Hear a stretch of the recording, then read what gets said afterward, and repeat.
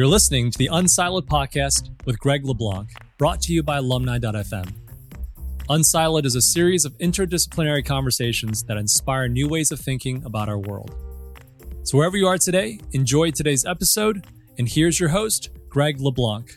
Welcome to Unsiloed. This is Greg LeBlanc, and I'm here today with Barry Nalebuff, who is a professor at the School of Management at Yale University, and also the author of multiple books, a co-author of multiple books, including Thinking Strategically, The Art of Strategy, Co-opetition, and most recently, Split the Pie.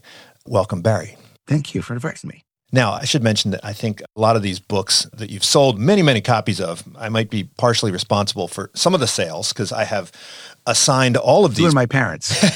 Yeah, I've assigned all of these books in my strategy and game theory classes over the years, and I found them incredibly interesting and provocative and readable, which is not something you normally say about economics books. You know, game theory has been part of the strategy classes. It's been part of the academic curriculum in business schools for decades. And I think a lot of people would say that game theory is impractical. They'd say it's highly theoretical, it's very mathematical, makes all sorts of assumptions about people that are inaccurate or unrealistic. And yet students love it. And oftentimes, even though students are really, really bad at understanding the precise logic of the different models, they at least say that, you know, out in the world, they will frequently make reference to the models that we teach them. Is game theory really an academic exercise, or is it something that really does have practical uses for managers in the field? No, I like to say there's nothing so practical as a good theory. And in finance, you have Black-Scholes, and that's revolutionized the way people think about pricing options. I think Moneyball has changed the way people have thought about using data in sports and regressions and the like. And in my own life, I've had the opportunity to apply insights from game theory into negotiation, and it's been remarkably effective. The surprising thing from what I've learned is that when people are negotiating, they don't actually understand, they typically don't understand what the negotiation is about, what the negotiation pie is. And the game theory can help you correctly phrase the negotiation and thereby understand who's getting more, who's getting less, what's an appropriately fair division, who has power in the negotiation. Right. I forgot to mention that you're also a successful business person, co-founder of Honest Tea, which successfully exited and sold to Coca-Cola. And you've also got kombucha, right? So another beverage. And so you put a lot of these things into practice, but you mentioned negotiations and you've been teaching negotiations. I think my MBA students tend to think that negotiations is the most valuable course. Oftentimes they use it to get the money they need to pay for their MBA before they finish their MBA when they renegotiate their contracts. But most people who teach negotiations are kind of OB people, right? Psychology people, you know, the touchy-feely people. If you like, there's two parts of negotiation. There's the Spock and there's the Kirk. There's the logic and there's the emotion. And I'm a big fan of emotions. I understand that aspect, but I'd say there's a missing element of logic. Let me take you back a little bit to the 1970s. There's a famous experiment by Ellen Langer and co-authors where she had her research assistants go up to somebody who had a copy machine. In those days, they called it a Xerox machine, and said, I'd like to make 5 copies. And 60% of people said, fine. When the person said, I'd like to make copies because I'd like to make copies, 93% said, okay. And if it was, I'd like to make copies because I'm in a rush, 94% of people. And people took that experiment as an argument that if you provide a reason for doing something, people will say yes.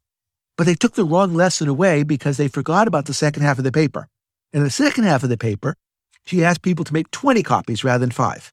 And when she did that, and you gave a BS reason like, I'd like to make copies so I can make copies, it went back to no better than no explanation. And only when you said, I want to make copies because I'm in a rush, did actually people let you cut in front of them. And so one of my points here is that if you're going to succeed in negotiation, it's about arguing with a reason. It's not, I'd like to have more money because I'd like to have more money. It's not begging. And what game theory does and what logic does is allow you to frame the negotiation correctly and figure out the arguments for why you should get more. But I think when most people think about game theory, they do so within the context of rational maximizers who are always they're just thinking about getting the most for themselves. And they're not thinking about things like fairness. They don't concern themselves with principled versus unprincipled arguments. It just boils down to how much power do you have and can you do with that power? But I think in your story, there's quite a bit of attention to things like fairness. And this seems to borrow from outside of game theory, but I think it's really more empirical game theory. People do think about these things, right? And those are the people that we're negotiating with, right? So let's answer those questions in the context of an example. I have this friend who made a big mistake. When he went to register his trademark, he forgot that the PTO trademark registrations are all public. And then when he went to register the domain name, he discovered that this troll, who I'll call Edward, because that was actually his name, had went and bought the domain name. And Edward writes to my friend and says, look, I'll sell you this domain name back for $2,500. Now, my friend had done a little bit of research and discovered there's an organization called ICANN. And ICANN has a dispute resolution program. And if you pay them $1,300, they'll figure out who's the rightful owner. And what Edward had done is called registration in bad faith. And so my friend was surely going to win this for $1,300. So my friend writes back to Edward and says, look, I'd rather pay ICANN $1,300 than pay you $2,500. And Edward, being experienced in this, knows that that's true. He's lost all the cases he's gone in front of ICANN in the past. And so he comes down to $1,100. My friend says, look, I'll give you $500. And Edward says, that's not enough, $900. And my friend says, well, okay, just let's pause for a moment. Look, the reason we're negotiating is to save $1,300. Because essentially, look, I may value this domain name at $20,000. But the fact is, I'm going to end up with a domain name whether or not we reach an agreement. Because either I want to pay you something for it or I want to pay ICANN $1,300. So at the end of the day, you aren't going to have the domain name. I'm going to have it. The only question is whether or not we're going to pay ICANN $1,300. And essentially, I can't do that without you. And you can't get any of that without me. Now, when you're asking for $900, you're up $900, but I'm only up $400. So it's easy for me to walk away. What I think we should do is split it $650. I'm $650 better off than no deal. You're $650 better off than no deal. Edward comes back and says, well, look, I've made this huge movement. I've gone from $2,500 all the way down to $900. My friend says, well, look, actually, the $2,500 down to $1,300, that's worth zero. Because until you got below $1,300, I'd rather talk to ICANN. And from $1,300 to $900, yeah, you moved down $400. But I didn't just go up $150 from $500 to $650. I went up $650 because I started zero, my friend. And so, yeah, you want to talk about fairness. Basically, I'm prepared to split the pie with you. The pie is $1,300. I'm not willing to do anything more. Edward says, nope, $900, that's as far as I'll go. So my friend does it right back at that point. And a week later, Edward says, okay, we got a deal. Now, does Edward care about fairness? Does he care about the pie? Now, he's a troll. But the thing is, my friend was able to convince Edward that he cared about the pie and he cared about fairness. And so if somebody wants to do a deal with my friend, what do they have to do? They have to split the pie. And this goes back to the Langer argument about making a reasonable argument. Edward's arguments were arbitrary. It's like, I want more money because I want more money. I want to make copies because I want to make copies. My friend had an argument with a principle and a reason. And my view is that principles beat arbitrary. And so in the end, yeah, Edward may not be the world's most rational guy. He may not care about fairness. He may not care about game theory, but nonetheless, the game theory arguments carried the day. And as you've probably guessed, my friend was me.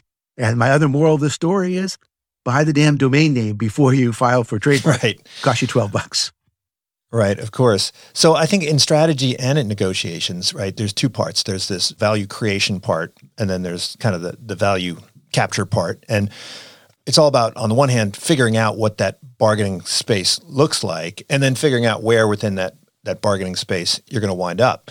And I think this is one of the reasons why we talk about everyone as being frenemies. I use that term all the time in my class, and I can't remember if I kind of borrowed at least the concept, if not the term, from your work, where we all want to maximize the size of the pie, but then when it comes to splitting it, that's when we all of a sudden enter into conflict. And economists, going all the way back to Edgeworth, right, they're pretty good at oftentimes describing what that bargaining space looks like. But then economists will just say, all right, any point in that space is a possible equilibrium. They really have nothing to say about it. They just say, well, it boils down to bargaining power. It boils down, and then they leave it at that without really describing what the heck that means. And that's when the negotiations people come in. And we've been teaching negotiations for decades. And I think you argue that we've been teaching it kind of wrong. I mean, getting yes is a landmark, but it kind of... Or we taught half of it. So there are so many points that you made there that are great. First off, when I teach business strategy, I say what you're trying to do is work with your customers, your suppliers, your complementers to create a giant pie and capture it. And when I teach negotiation, it's about your work with your negotiation partner to create a giant pie and make sure you get at least half. So I'm a Johnny One Note. Whatever course I'm teaching, it's all about creating value and capturing value. And it's just that we give different names to the players. So business strategy, negotiation, it's all birds of a feather. Now, your next point is that negotiation theory has been silent about how it is you divide the pie. So what's great about Getting to Yes, and I love that book, is that it is about focusing on what people's interests are rather than their positions. It's a terrific way of thinking about how we expand the pie. But nothing in that book tells you how to divide up the pie. They say things like, you should ask for objective criteria. Well, let's go back to my negotiation with Edward. Okay, I can't use the objective criteria of what the domain name is worth because that's not relevant. There's only one relevant number here is what I can charge is $1,300. How to split that $1,300 up? Is it $200 for me, $1,100 for Edward, $700 for me, $600 for Edward, $200 for me, $1,100 for Edward? Those all seem to be arbitrary. There's only one point in that space that is not arbitrary, in my view, which is $650, $650. And the thing that people forget here is that we have equal power. If I walk away, that $1,300 is lost. If he walks away, the $1,300 is lost. And so it's not that I'm in a weaker position or he's in a weaker position. We're in equal positions, and recognizing that both fairness and power lead us to this idea of splitting the pie. That also leads me to a different way of negotiating. People start off often and they jump way too quickly into, I'll give you $650 or Edward, $2,500. Some BS number he just throws out there. And what Fisher and Urey say is, well, start off first understanding the other side, what motivates them. And what I want to say is before that, let's start off with some ground rules. Let's talk about why it is we're having this negotiation. The point of the negotiation is to create a big pie and split it. Can you agree with that? And if they agree with it, great. Now we're done, actually. We've done the hard part. Now we can work together to make a big pie. But if the other person says, no, actually, I'm just a greedy SOB, and my goal is to take advantage of you as best as possible, now I also know who I'm negotiating with. And I'm going to have to behave a little differently here. So I think people do not do enough talking about setting the stage and agreeing on a framework as part of the initial way of doing the negotiation. Well, look, I mean, some people would say that there are players that don't care about fairness, and we can set aside that for now. But assuming that everybody does care about fairness, people tend to have these different notions of fairness. And I think you argue that most people have a default view of fairness, which is based on proportionality, but they're looking at kind of the wrong thing, or they're focused on BATNAs, but they're focused on them in the wrong way. So I found the pizza example. Of course, we all know that New Haven is famous for its pizza. I ate plenty of pizza when I was there. Maybe you could walk through that pizza example, because I think it illustrates sort of the view of fairness that most people have, and then why we shouldn't really be looking at it that way. So people will say all the time, I've given you a fair deal, take it. And Chris Voss talks about that. Like, if I'm not being fair to you, let me know. But he never defines what fairness is. And people's view of fairness often depends on where they sit. And my view of fairness is it shouldn't depend on your position.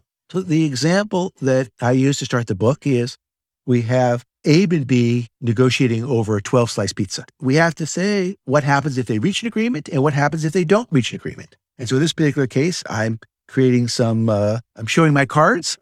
It's negotiating over a Pepe's pizza rather than a Sally's. And Pepe's will give, I guess it was Alice and Bob in the book. So Pepe's will give Alice 4 slices and will give Bob 2 slices if they don't reach an agreement. Well, a lot of people think since Alice is getting twice as many slices as Bob, absent agreement, Alice has twice the power of Bob. And therefore, dividing up a 12-slice pizza, Alice should get 8 and Bob should get 4.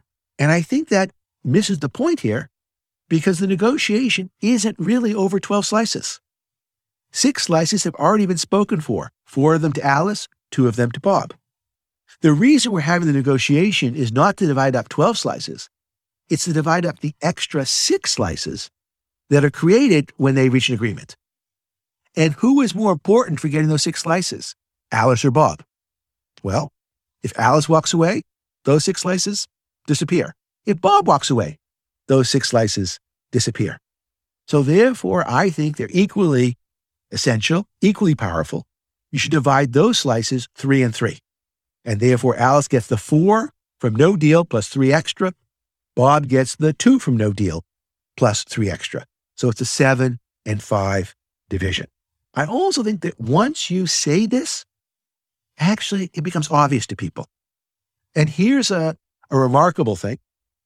We ran negotiations where we didn't give people any instructions. And the majority of people went and did the proportional split. Then we told the Alices a little bit about the pie theory, just 1 paragraph. And it turned out that people moved their answer more than halfway from proportional to split the pie. So not everybody got it all the way, but essentially they went more than halfway towards what I think is the fair solution. Moreover, we asked Bobs how they felt about this negotiation afterwards, and it wasn't that the Bobs were unhappy, actually. They respected the Alices here. They said, okay, you come up with an argument that is convincing to me. And so combination of when you make the argument, people see it, they understand it, and they may not be happy about it in the sense of, well, that's not the way we've always done things. But nonetheless, you're not being, I want more money because I want more money. Well, I mean, I think statically, if that's where we're starting, then I think it makes perfect sense. But dynamically, might this not create some perverse incentives? I mean, imagine that you want to build a skyscraper on some city block, right? And if you don't own 100% of the lots, then you'll never be able to build this skyscraper. So if we follow this logic, then presumably anybody who owns a postage stamp size of real estate on this block will wind up getting the same as somebody who owns, 95% of the block. And it seems to kind of go against people's intuition. I mean, they're not going to get 95% of the total pie, but they'll get 95% of the increment or the. Well, that is the pie, by the way. They'll get a 1/10 of the increment, right? And so people intuitively would think, wait, postage stamp guy should not get the same piece of the pie as 95% guy. So the world has treated folks that are thinking proportional is the way to go. Couple things here. First off, if there's somebody else you can work with rather than this one individual has a spot, you know what? That person's going to get nothing. But if in fact that person has a critical space that you need, it's like, which is more important to the Reese's, the peanut butter or the chocolate? Well, you know what? You can't make the Reese's without either of them. If you make a peanut butter and jelly without the peanut butter, you got a jelly sandwich, not a PB&J sandwich. And so to the extent the PB&J is better than just peanut butter or better than just jelly, you got to allocate that gain equally to the peanut butter folks and the jelly folks. And it's not about how big you are. We see that happening now in Israel, or we see it happening with Joe Manchin, which is, look, he's 1 senator out of 100. But at the end of the day, you need his parcel. And that until he says yes, we're not having Build Back Better. We're not having change in voting rights. And so it's not how big you are. It's, are you needed or not to make this deal? And there's no pie without Manchin. And in some cases, the Israeli government, there's no party without these small groups. And so they end up getting a huge share, particularly way bigger than their, quote, proportional share, because in fact, they are critical to making the pie here. And we've got this perverse view that somehow somebody's size, whether it be how much money they're putting in is what matters, how much interest rate they're otherwise getting. But the trick is to figure out what value is created through the deal compared to what happens if you don't do the deal. And if you're batting at what you do without the deal, you can find somebody else to replace someone, then they're not going to get that much. But alternatively, if you don't give them what they deserve, in this case, what their power is, then you can actually have trouble doing anything. And that's why they're going to say no. And then that property doesn't get developed. So one of the other things I think that people sometimes look is, or at least they think about, is kind of the wealth or the urgency of the different parties. Use one of these examples of yours in my class where I'll talk about the red card and the black card, right? So I'll have a whole pile of red cards and my students will each have a single black card, and you need one black and one red to get a payment. And students, when we first do this exercise, almost all of them, they fail to understand that the bargaining power is symmetric. They fail to understand that without the red card, the black card's worth nothing and vice versa. And they look and they say, well, you have 7 cards and I only have 1, so therefore your bargaining power must be stronger. This seems to be a common fallacy. What accounts for this? I mean, they're just failing to understand the BATNA, right? Well, I'd say, as I've gone before, is like people use rules of thumb in terms of you're holding 7 times as many cards, so therefore you're richer than I am, you have more power. But that's why game theory is so valuable here in terms of helping us understand what the negotiation is truly about. And if it turns out either party walks away in this card game, $100 is lost. And therefore, red needs black just as much as black needs red. And so I don't want to claim that calculating the pie is always so easy. There's a lot of work there. But when you do it, then actually symmetry starts coming and making things clear. And you can recognize the equal power here. It's not how much money you have. It's not how big you are. It's not how long you've been doing things. It's what value you can create through this deal. Maybe I can give you another sort of common example of where people fail to split the pie, but I think they're just missing it. In New York City, if you buy a property, there are 2 taxes that need to be paid. One is there's about a 2% recording tax on mortgages, and there's a 0.4% tax for the seller on the sale price. And, 2% and 0.4% add up to real money in New York City property. Now, there's a way of reducing those taxes by doing something called a CEMA, which stands for Consolidation Extension Modification Agreement. And under a CEMA, what happens is the buyer takes over the seller's mortgage if the seller already has a mortgage. So let's imagine that the seller has a mortgage that was going to be $500,000. And so if the buyer takes over the mortgage, then whatever size mortgage they were going to take, they now take a $500,000 smaller mortgage, which means they save 2% on $500,000. So they're going to save basically $10,000 on their recording tax. We also lower the price of the property. We lower the price of the property by the amount the mortgage is being taken over because now the buyer has to pay the bank, not the seller.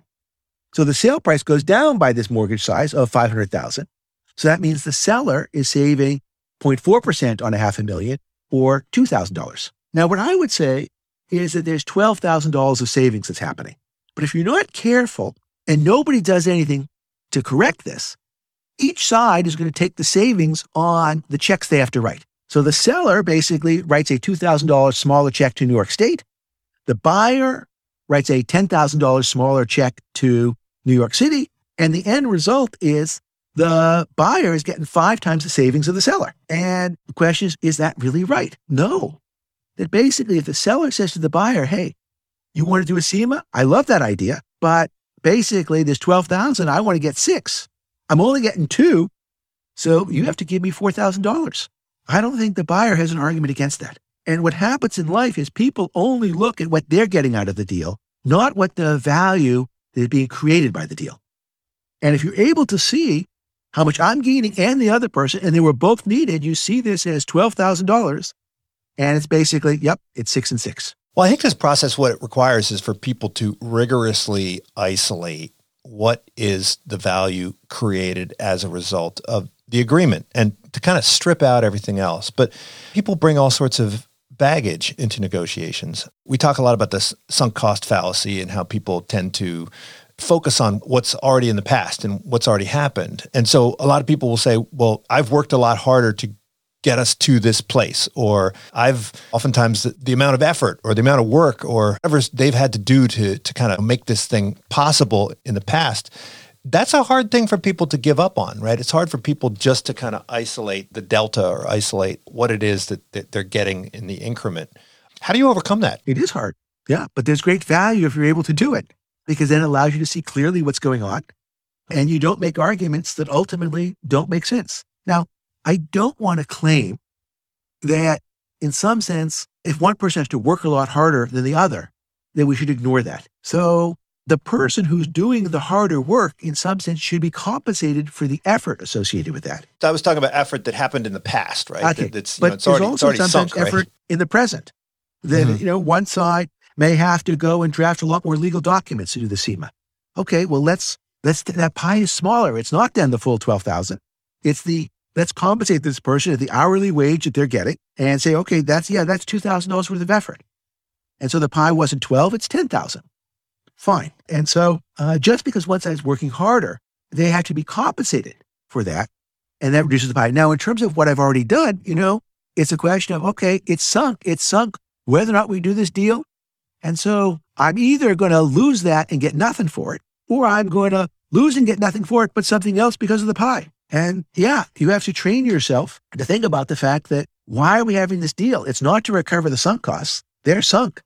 It's to make this new thing happen. It helps to have someone else who's read your book, right? If you're negotiating with them. And so are we making certain presumptions about rationality? Do you have to engage someone in a negotiation differently if they are less capable of seeing the game theoretic logic of what you're proposing? Well, let me go back to Edward and the domain name. Right? Edward's $12 cost to buy the domain name is sunk. So we're not going to discuss that anymore. And is Edward particularly rational? I have no idea. But he was rational enough to realize that I had an argument that worked for me. And he was just throwing spaghetti on the wall. And in fact, people often say, in terms of your rationality, start with a really high number and scare them or soften them up. Actually, I think that's counterproductive. This is the idea of anchoring. You can get sunk by your own anchor. Because when Edward's out there starting at $2,500, and I say, guess what, Edward? There's a $1,300 alternative. And next thing you know, he comes down to $1,100 and then $900. What Edward has shown me is he's super flexible. That whatever he says doesn't mean anything because he basically keeps on moving. Whereas I've made an argument that's a logical argument and I can stick with it. And so one of the things I find is that, yeah, people claim they are irrational, but the process of doing that also shows you have no reason for what you're doing. And so again, it's you wanting to make copies because you want to make copies. And yeah, you have this emotion, but emotion, I think, ultimately gets toppled by principle. Right. And you mentioned that your students who are wonderfully nice people in normal circumstances, as soon as you throw them into a negotiation setting, they become these awful people, right, who are trying to get 90% of the pot, and they're making all sorts of threats and so forth. Why do you suppose that is? I mean, it seems like people do that even if they haven't been kind of corrupted by training in economics and game theory and so forth. Where does that come from? Well, please don't accuse game theory and economics as the one who's corrupted them. I think it's TV and radio and books and fiction stories of, Jack Reacher or whatever, that basically people think to become a successful negotiator, you have to be this sort of hostage mentality and give them nothing or issue ultimatums, because that's much more fun when you're writing about it in a book. So they become sort of this jerk. And the problem with being a jerk is, one, they're not actually very good at it because they're not naturally born jerks. And two, all of the skills and the empathy that you need to be a great negotiator goes out the window. And what I want to suggest is that if we're working with the other side and we've agreed up front that we're going to go and split the pie, then actually now we're on the same team. Because what we want to do is make the pie as big as possible. And that's where your empathy, your emotional intelligence, your IQ all come into play. And they think, it's all about trying to beat up the other side. This mentality of, in order for me to succeed, they must fail. The sort of the win-lose part. And like I said, one, they're not good at it. Two, it makes the pie small. But we can get away from all of that if what we can do is early on agree to the framework where we're going to create a big pie and split it. And do you think that people fail to exercise adequate levels of empathy in order to increase the size of the pie? I mean, I think a lot of people enter into negotiations with kind of a zero-sum mindset, and they're thinking that the negotiations can only take place along a single dimension. My late colleague, John Morgan, who also taught game theory here at Berkeley, he described the game theory course as a course in empathy and in perspective taking, and said this was a really important part of game theory. And of course, not only can empathy help you with game theory, but game theory can help you with empathy. Why is it that people sort of fail to adequately take other people's perspectives, thereby opening up opportunities for positive sum negotiations? Well, we've had various leaders, presidents who sort of think in order for me to succeed, you must fail. And so they mimic these tactics that actually haven't worked. If you take the view that Mexico is going to pay for the wall, what happens in the negotiations? The Mexican president cancels his visit to the United States. And so you end up with zero in that particular case. So they don't necessarily have great role models. Sadly, negotiation is really never taught in high school, in college. And so it's not surprising that people go to stereotypes in this regard. I completely agree with John Morgan. The word that I use here is allocentric rather than egocentric. Ego being self, allo being others, and that the key to creating a big pie is to understand the other person's perspective. And now here's the funny part about it. What I argue is that when you figure out what the other side wants, you should give it to them. And most times when somebody asks for something, it's like, well, if they want it, I can't give it to them. But actually, if I can give them what they want, guess what? I can get what I want. And so the best way for me to get what I want in negotiation is to figure out and give the other side what they want, which doesn't necessarily mean more cash. Let's go back to Fisher and Jury. What is their real interests? And if I can solve that problem, so I can make it so they really are happy to do this deal because they've got what they want, then I'm able to achieve what I want. And that's where, if you like emotional intelligence and empathy and asking questions and answering questions, people think they can't say about what they're trying to achieve. So one of the negotiations we do, a couple is selling a gas station because they want to travel around the world. And the buyer says to them, well, why are you selling? And people are afraid to say, oh, I'm retiring, or none of your business. Mm-hmm. Well, okay, the buyer knows they're selling because there's a for sale sign price. And there are bad reasons and good reasons. A bad reason to sell is this gas station is about to become a Superfund cleanup site. Or they've closed the entrance ramp to the highway near here. And so there are going to be no more cars coming on and off the highway for this gas station. The fact that I want to take a trip around the world from the buyer's perspective is actually a great reason for me to sell because it doesn't mean anything problematic about the station. And so people are so focused on worrying that they're going to be taken advantage of, they don't actually give them the information that the other side needs. Now, in particular, if you tell somebody, I'm going to go and take this trip around the world for 2 years, let's say on my sailboat, then the other side can say, well, okay, let's see. What are some challenges you might have? Like, what are you going to do for money when you come back? Okay, well, we got a boat. We have to sell the boat. Well, how long does it take to sell a boat? Yeah, I don't want to do a fire sale. It might take 6 months. Okay, well, could we lend you some money when you come back? Guaranteed, buy the boat. And that way you can get more money for the boat, so you're not going to be in a rush to sell it. Pretty cheap for us because we got good security. We got that boat. And so now I've understood the person's problems and I may be able to solve some of them. But I can't get a clue if they tell me they're retiring or they're moving out of state or something. So essentially, by opening up and sharing information and working together to solve problems is how we are able to create pie. Well, it seems like there's two principles in economics at work here, right? So economists generally believe that more information leads to better outcomes, right? You're more likely to get to the Pareto optimum if you have more transparency, more information. But we're also aware of the idea that information is power, right? And of course, we also know that asymmetric information is a problem, right? So we seem to have these differing, conflicting views of information. And it seems like in negotiations, most people tend to gravitate towards the idea that information is power. And so they hold their cards very close to their chest, like they're playing poker. You don't want the other side to know what you're holding. And I think you're arguing that that's probably a mistake and that you really want to be as transparent as you can. I mean, there may be some circumstances where you don't want to reveal, but your bias is towards revealing even your BATNA and letting them know, hey, what your best alternative is or what your deadline is or how desperate are you. So why is that? Why would we be better served being as transparent as possible, even knowing, revealing what your bargaining power is? So let's start with, I'm not so keen on revealing all of that information until we first had an agreement that we want to create a big pie and split it. And so if you tell me, no, I'm a jerk and my goal is just to take you to cleaners and get as much as possible and I need to win for you to lose, yeah, I'm going to be more clamming up. Mm-hmm. In some sense, I have less of a problem opening up when I know I'm getting half of anything we can create together. The other thing is people are afraid that in some sense, if they say what their reservation number is, their BATNA, they're going to be pushed to their BATNA. But let's go back to that negotiation with Edward. I told him that my best alternative to negotiating with him was paying $1,300 to ICANN. Does that mean I'm going to have to pay him $12.99? Right? Because basically it's $1 better than going to ICANN.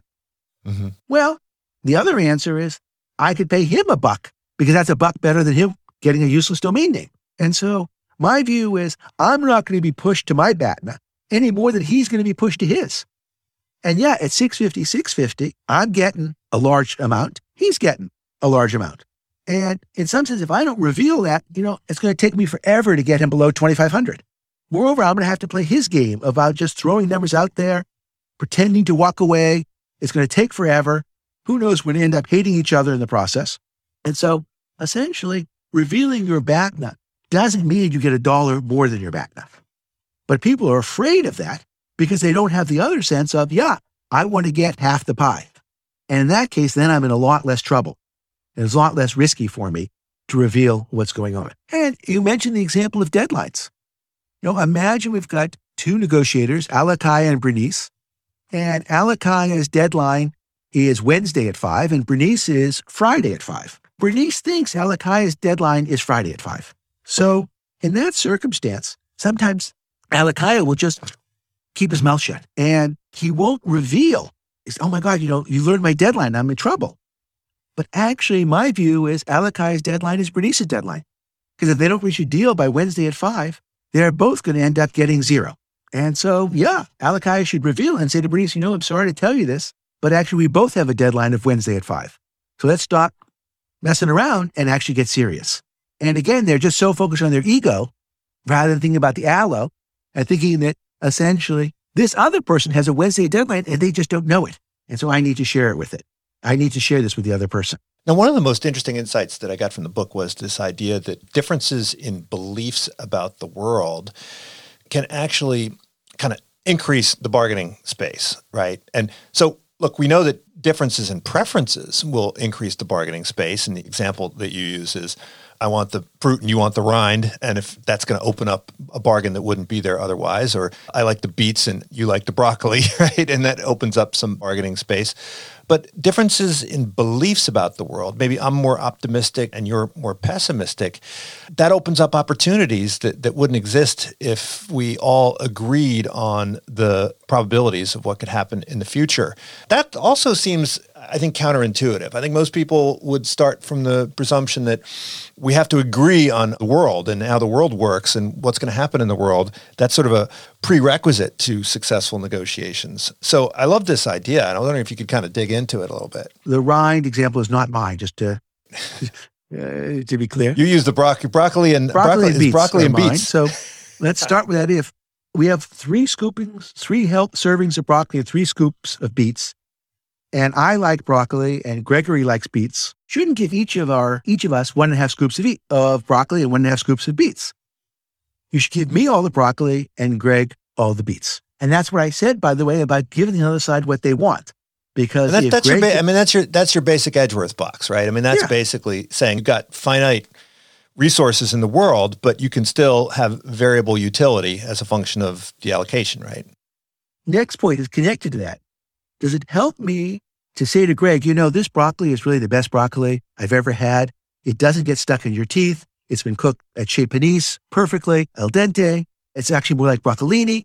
If I do that and Greg tries it and then he says he loves it, well, now I got a problem because now he's not so keen to give it up to me. So again, I don't want to change Greg's view about what I have and what's valuable to me because he just gave me something that was really easy for him to give me.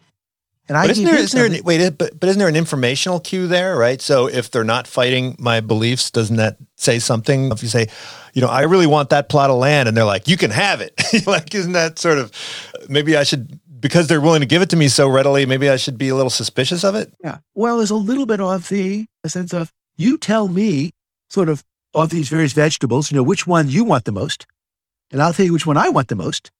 And if I don't tell you which one I really want the most, then I'm going to end up with beets, or I can end up with something, I don't know, cauliflower or something in between. That it's hard to get what you want if you don't reveal what it is you want the most. Now, there's a question of how much you pay for it.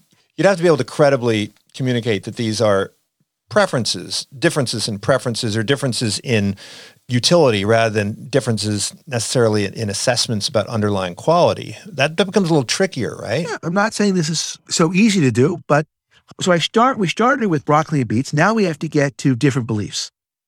Well, I say there's nothing really different about understanding what a patent is worth or what future profits are worth than understanding what broccoli is worth.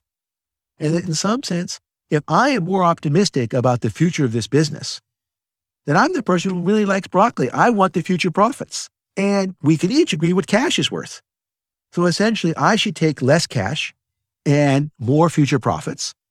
And you should be willing, you're happy because you're giving less cash up front. And in the end, you give up something that's cheap to you, which is future profits. Now, you're right that I should take into account the idea that you are telling me something, because if you don't believe future profits are that valuable, then maybe I shouldn't think those profits are as valuable. But, people don't always agree about the world. And by the way, the last thing you want to say is, Barry, you're an idiot for taking those future profits, because if you're taking something worth nothing, if you change my mind on that, then yeah, I'm going to demand more cash up front, which is what you don't want. So you'd say, yeah, it's great you're taking those profits. I know you can put a lot of effort. I know you're going to make this thing successful. And so I'm happy to share those profits with you. And essentially, there's really no difference between thinking about how much I value future profits or how much I value broccoli. Essentially, we're making trade-offs of payment today, beets today versus broccoli, future profits. And the folks don't have to agree about what it's worth. In my own life, I really missed an opportunity on this. So you started off by talking about my first book, Thinking Strategically. And that was written with my former professor and then colleague, Avinash Dixit. And we went to W.W. Norton. And at that point, our publisher was Drake McFeely, who later on became the president of W.W. Norton, the chairman. And he offered us a standard 15% contract. And I said, well, how about 30%? And Drake said, well, if I give you 30%, I won't be able to cover our overhead, our editing costs, our marketing costs, my salary. I said, okay, well, that's a fair point. What are all those numbers? And he pulls out his spreadsheet and he says, yeah, they come up to about 75,000. So I said, well, if we give you 75,000, can we then get the 30% royalty? And he said, yeah, I'm prepared to do that. Now, Avinash had not written very many popular books before. He had written no popular books. The best, he had sold 2,000 copies. And who knew if game theory would be a popular subject? I bought one of those too. Yeah, they're good books. Let me just say, I love what he does. And so he said, no, I'll stick with the standard contract. And part of what he's thinking is Drake knows more than he does in terms of how many books this is going to sell. But of course, what Drake doesn't know is how much effort we're going to put into this book, how hard we're going to work to make sure it's written well, what we're seeing in terms of student interest in game theory and the world interest in game theory. So I followed Avinash's suit. I could have said, look, I may not have 75,000 to put in, but I could put in 37,500 and get my half of the extra 15%. In the end, the book sold 500,000 copies, and my failure to do that cost me over $1 million. Now, essentially, not only is it the sense that I'm betting I want more future and less present, but also it gets the incentives aligned correctly. I've done that now for the new book in terms of profit sharing with some of the publishers we're working with. And Michael Lewis has written his 17 books, all with Norton. And one reason he sticks with them, besides great editors like Drake McFeely and Starling Lawrence, is that he has a 50-50 profit share with them. So he doesn't get anything up front. They cover their costs, and he splits the profits. And because essentially, he wants the broccoli. He wants the future. He believes it's going to happen. And so both sides are basically creating a giant pie and splitting it. Now, of course, if people are overconfident, this can lead to problems. I've seen NFL players, whenever they present themselves, that they'll typically enter into these performance-based contracts that have completely unrealistic performance metrics, and they usually wind up getting injured and getting underpaid. And usually the agents are a little bit more savvy as to, right? So one lesson there is maybe have an agent that can advise you on the contract to some extent. Have an independent person who might push back about the fact they're willing to give you all this broccoli might mean this broccoli is a little bit old. So you should be worried about this. And say, no, I really love broccoli. This is what I care about. And so, yes, you could end up getting something that in the end is not worth as much as you imagined. So how do we apply the fairness principle here then? If we have differing beliefs about the size of the delta or different beliefs about the size of the incremental pie that we're creating as a result of our partnership, what does fairness mean in that context? Yeah. So, boy, that's a hard question. Unfortunately, I have an answer. There's two ways we can think about fairness, ex ante or ex post. So one thing we can agree to do is split the pie, whatever turns out to be ex post. In which case, then it doesn't matter that we have different views of what the pie is. Because in the end, the pie is what the pie is. The other is that we split the pie based on our expectations of what's going to happen. And that allows us to create a bigger, better deal up front. But it could turn out very differently than what we expect. So the question is really, do we want to apply fairness to the ex ante perspective at the time we're signing the contract or ex post once it actually happens? So you cite the Talmud, and you mentioned that people have been thinking about negotiations for a long time. And some of these principles that you see are actually quite useful. And there was this principle of the divided cloth. And you found this to be super useful in all sorts of disputes that people are confronting today, like sharing costs of runways or sharing costs of pipelines or sharing costs of elevators. And I love the elevator story, right? I lived in a condo once, and if you live on the first floor, you're like, well, why should I pay for the elevator, right? The person on the top floor is the one that's going to use the elevator. But oftentimes we default to kind of equal sharing. And I guess maybe that's okay if it's capitalized in the price that you buy the thing for. But if it's a collective enterprise that hasn't happened yet, how is this principle useful, this divided cloth principle? So let me first go back to the elevator, and then I talked about the Talmud. There was a great recent story in the New York Times about this gentleman, the New Yorker, about this former student of the author's who has a business now of retrofitting old apartment buildings with elevators. And essentially, the elevator system he installs has keys. And without the key, you can't go to an arbitrary floor. You can only go to the floor that your key allows you to go to. Right.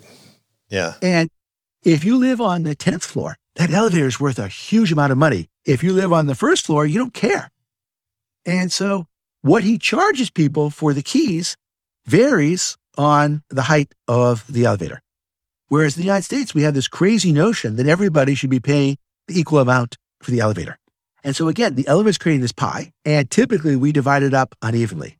What's even more amazing about this is that the people on the ground floor are getting some of the surplus. They're saying, you want the permit to put the elevator in.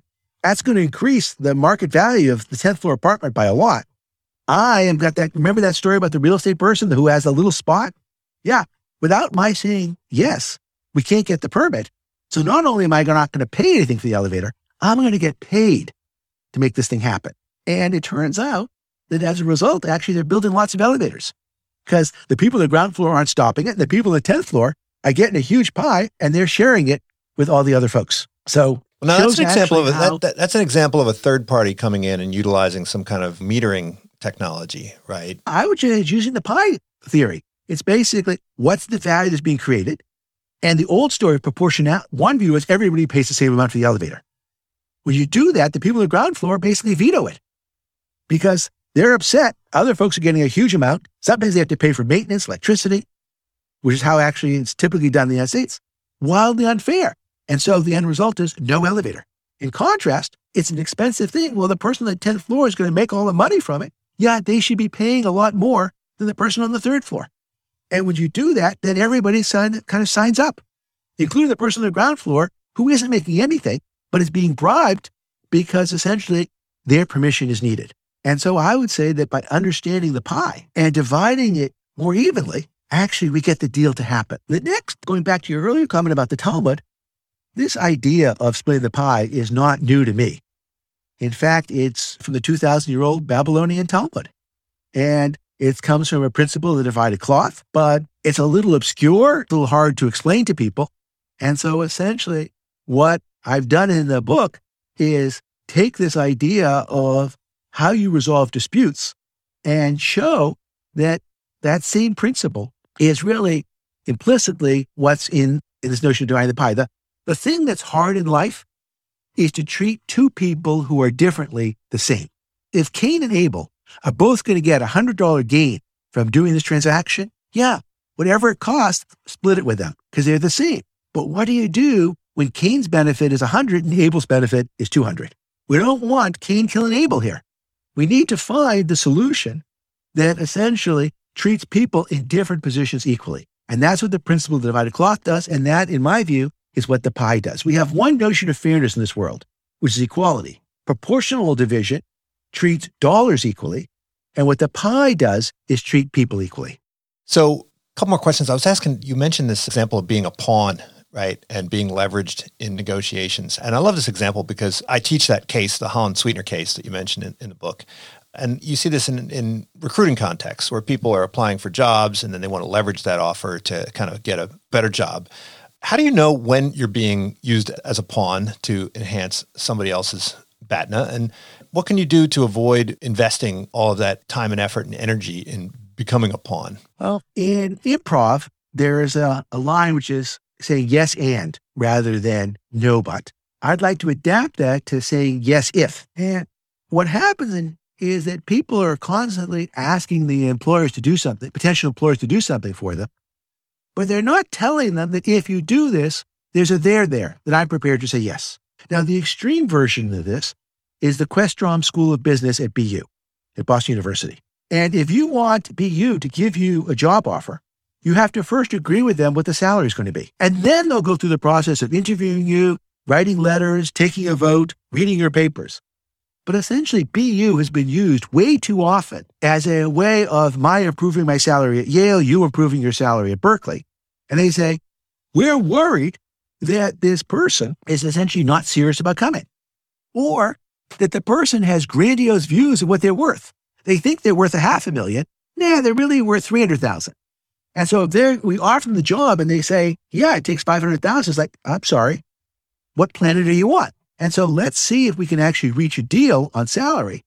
And then we know that there's a there. Now we're prepared to do everything else. Now, McKinsey and Goldman Sachs haven't gotten to that point yet. But oftentimes you're going to ask your potential employer, say, look, if I can get a bigger bonus, I'd like vacation to start now. I would like to have a guaranteed bonus because I'm giving up something at my existing job. And you're going to ask somebody to do something, make an extra step for you. And what you should let them know is that if they do this, they've got a deal, that there's a there. And in some ways, it's kind of funny because it looks like you're giving them a free option. Because if they do this, then they get you. But actually, you're getting something in return, which is you're allowing them to go over their head and going to their boss, or to make the exception, going to the CFO, going to the board. And essentially, the person you're typically negotiating with has some limits. And if you want them to go above their limits, make it do something unusual, then they want to know that they're not going to get burned for it. Because you go and make an offer to somebody that's a super high salary, and other people learn about it. It's like, wait a second, why didn't I get that offer? And it's one thing to cause that dissension if you get the superstar. It's another to cause the dissension and the person doesn't come. And so essentially, I would say that what people don't do often enough in a negotiation is they say no unless, not unless, rather than yes if. And that doesn't tell the person, well, okay, I know you're not going to come at this level. I don't know if I go and make the extra mile for you, it'll actually be successful. So I encourage both candidates to say yes if, and the firms, if you'd like, to help them get to that point. Like, well, okay, if we do this, are we done? As in done. Nothing else, done. Super done. Done. Yes, done. Okay. You quote Larry Summers, who famously said, there are idiots, look around. And I think you appropriate that and say, there are jerks, look around. And, no one wants to negotiate with a jerk. And so people often say that they want to build a reputation for being hardball negotiators, right? So when people talk about Trump, for instance, they'll say, oh, yeah, he's got a reputation for being a hardball negotiator, and therefore you better give him what he wants. But I think you argue that will frequently backfire, and that having a reputation for being someone who increases the size of the pie is going to attract people to you. And I remember I had a conversation with the JD MBA, who now works at the venture capital fund, and he said that when he took negotiations in law school, he was congratulated for getting the huge share of the pie. But then when he went to business school and he repeated the same tactics, the professor was like, okay, so this guy did really well. Would anybody ever want to negotiate with him again? And the answer was no. And he realized that when you're doing a single iteration, the rules are very different from when you are going to be doing things repeatedly. And in small environments like Silicon Valley, you develop a reputation very quickly for being someone who's a jerk or not. And you talk about the Moffat Studio. I want to hear, I'd love you to repeat that story because I love it. But you say that maybe that's not a smart thing. Let's first finish the jerk story. What's remarkable is some students will antagonize all of their classmates over fake money on fake cases. And, they're there to network and learn and make friends. And next thing you know, it's like, well, wait a second, do I really want to hang out with this other person who is taking advantage of me in this particular way? And you say, if I'm never going to see the person again, but I'm going to tell you that even in the process of negotiation, you're going to see the person again because the negotiation generally isn't over like that. And you're going to often learn much more about the partner through the process of negotiation. So you might be asking for things that are outrageous. Or when you go and make a low initial offer, it's like, well, okay, let me just see if I get this right. You're doing this because you don't know what this business is worth. You think, I don't know what this business is worth. You're trying to take advantage of me. And so now you've basically told me that I can't trust a thing that you're going to say. Because either you think I'm an idiot, you're an idiot, I don't know what's going on, or you're just trying to take advantage of me. That doesn't make me very receptive to want to negotiate with you. So I'm saying it's not just even a reputation for future negotiations. It's a reputation inside the negotiation we're having. And so that's one of the reasons why I'm against doing the jerk strategy. Boy, doesn't that sometimes work though? So I had a rat in my house and I needed to get rid of it. So I called a couple of these rat extraction companies, and one of them, you would love this, was actually called the Honest Rat Removal Company, which already was a red flag. So anyway, I called in the one company and they said, all right, it's going to cost you like $2,500 to seal your house from rats. Then I brought in the Honest Rat Removal Company and they said it was $30,000. Now, look, they're being jerks, but surely that must work. If it works 10% of the time, then they're going to make more money than the legit rat company, right? I got it. So look, there are people out there who essentially survive on taking advantage of uninformed folks. And yeah, you can get away with it sometimes. When you're negotiating with a rube, it's always inexperienced. But if you know what's going on here, then boy, your view is, not only am I not going to do business with those folks, I tell everybody else not to do business with them, and it's a problem. And so, yeah, there's two strategies in life. You can try being the unfair, but there's not a lot of pie creations going on here with our rats, let's just to be clear. So it's just really more of a pie division story. And that is a strategy some people play. What I'm suggesting, and I hope, is that your audience, people who listen to this podcast, are not the folks who want to do business that way. And moreover, a lot of negotiation advice kind of goes away if both people are reading it, because you both play that game. So I go back and say, yeah, I'll give you 27 cents to do this. And now you're so stupidly far apart. It's like, well, are we ever going to get there? As opposed to, here's what the different prices are in the market. If you let me do this on a rainy day, I'm more prepared to give you a great price than on another day where if I get a cancellation, I can do it. I can save you money this way. So there's some ways possibly to make the pie bigger. If I could use you as a reference, I'd be happy to do something as well in that regard. Now that brings us, I think, to the Moffat Studio. So I hope I haven't forgotten that. Many folks use this case as an example, an exemplar of how to negotiate. And this was the presidential campaign of Teddy Roosevelt. And during that campaign, it was a close campaign, there was a flyer that was printed which had a photograph of him and I think his running mate Hiram Johnson. And they had printed up 3 million copies of this campaign brochure, but forgot to get the copyright permission from Moffat. And that was a problem because in those days, it was $1 penalty per photograph if you didn't do the copyright. Interestingly, Roosevelt himself had been the one who signed the law authorizing this penalty when he was previously president. This time he was running on the Bull Moose Party. So at that point, OK. Davis, I love that name, realized things weren't okay. This was the campaign manager. And he said, what am I going to do? And what he does, and now I'm blanking on the gentleman who he turned to. Perkins. He was a potential presidential candidate himself. He worked for Standard Oil and big influential guy. He was on the board of JP Morgan. So he was a campaign finance person. He turns to Perkins and says, what should we do? And Perkins makes a telegraph to Moffat Studio, which says, seek to use your photo for a campaign, great publicity for you. How much will you pay us? And they come back and say, we've never done this before. How about $250? And with that, the press is running. What's remarkable about this story and what we love is that Perkins was allocentric rather than egocentric. He realized he was in a desperate position, but he also realized this was great value for the Moffat Studio in terms of publicity. And so he understood there was a really big pie and didn't just necessarily give all of it to Moffat Studios because since they valued it, they could be valuing this at $10,000 as well. Now, here's the place in which I part company from the standard interpretation of the story. Imagine Moffat Studios had come back and said, haven't thought about this. Give us a day and we'll revert back. Now, I say, well, no, really, I don't have a day. The campaign thing is tonight. I've already printed the damn brochures. Now, if I'm Moffat Studios, like, damn you. You're playing games with me here. The only reason I was willing to pay you is I thought you could use somebody else's photograph. But no, you're not doing that. You tried to get us to pay you for something, whereas you're really in a desperate position. I'm now going to stick it to you. Whereas I think if instead Perkins had said to Moffat, look, we made a mistake. We printed these brochures. We'd really like to use them. We think it'll be great publicity for you. What do you say we call it even? Or what do you say we pay you $100? I think they're going to say yes. And I won't have the great story of, I tricked them into paying me. But I also think that it was in some sense too clever by half. And that essentially, I don't have to pay them $10,000 or $3 million because they have a value for this as well. But if I've effectively lied to them by misrepresenting the situation through omission, and they ever discover it because I have to come back to them and say, I need your answer right away. Why do you need it right away? Because they're in the mail. Then I'm going to be in trouble. Well, there was one author who I invited to be on the podcast, and he responded, or actually his agent responded and said, well, what's the fee? And so I said, well, at the moment, we're not charging anything.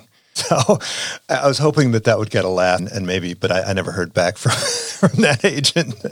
So anyway. With me, I think it was more honor than rarium is what you told me. That's right. So I guess last question. Negotiations is so important. It's in economics, we talk about mutually beneficial transactions. We talk about Edgeworth box. We talk about Pareto optimality. And then when it comes to getting there, it's a black box. And economists aren't often super interested in the details of what happens inside that black box. And we kind of leave it to the OB people. Why is it important for economists to kind of delve into what we might think of as the market structure or the microstructure of transactions and negotiations? And how is a good understanding of the science of negotiations practical for most participants in this business world? So this brings me right back to where we began with the Langer experiment. That when you're negotiating with somebody, you have to do two things. You have to divide the pie, and you have to create the pie. And the way most people go about trying to divide the pie is either arbitrary, give me this much money or I'll walk away, or it's, I've got twice as good, I can get 4 slices, you can get 2 slices, so I want 8, you get 4, neither of which make any sense. And so if you want somebody to do a particular answer, I jump in line in the Xerox machine, or agree to a split of the pie, you have to give them a good reason, a principal reason. Not just, please give me more money because I need more money. I want more money. And essentially understanding the notion of the pie, understanding that both sides are equally essential. I can't save the $1,300 for ICANN without Edward. Edward can't save it without me. We can't save those $12,000 in the case of the SEMA, in case of the mortgage deal, unless both of us sign this paper. And so realizing the symmetry that exists between the players in a negotiation when you correctly measure what the negotiation is about allows us to understand the key things in negotiation, what's fair and what power is. And as a result, we don't end up getting confused. We get to see straight, and then we get to reach an agreement. And then having reached an agreement about how to divide the pie, now we get to join hands, be on the same team, and work towards making the pie great and big. And so to me, that was an open space, a blue ocean that nobody had really, their advice had always been, get as much of the pie as you can. Well, both sides can't do that. I want advice that I can give to both sides. And there's one thing both sides can do, which is get half the pie. And so I hope that we can change the way people negotiate. And there's 2 things you need to do with the book. You're going to need to convince others to go along with this. But first, you're going to need to convince yourself. And I hope today's podcast is a good start of that. Thank you for all these amazing questions. And I look forward to chance to see how it all plays out. So check out the book, Split the Pie. I mean, of course, all the other books, but there's also a website, splitthepiebook.com, where you've got some cool kind of videos of negotiations using actors, right? Some of which are highly amusing, and great other advice in there. Thanks so much, Barry. Appreciate it. Thank you, my friend. Thank you for tuning in to the Unsiloed podcast. If you enjoyed today's episode, please give us a 5-star rating and review. To listen to other episodes, please visit our website at www.unsilodpodcast.com.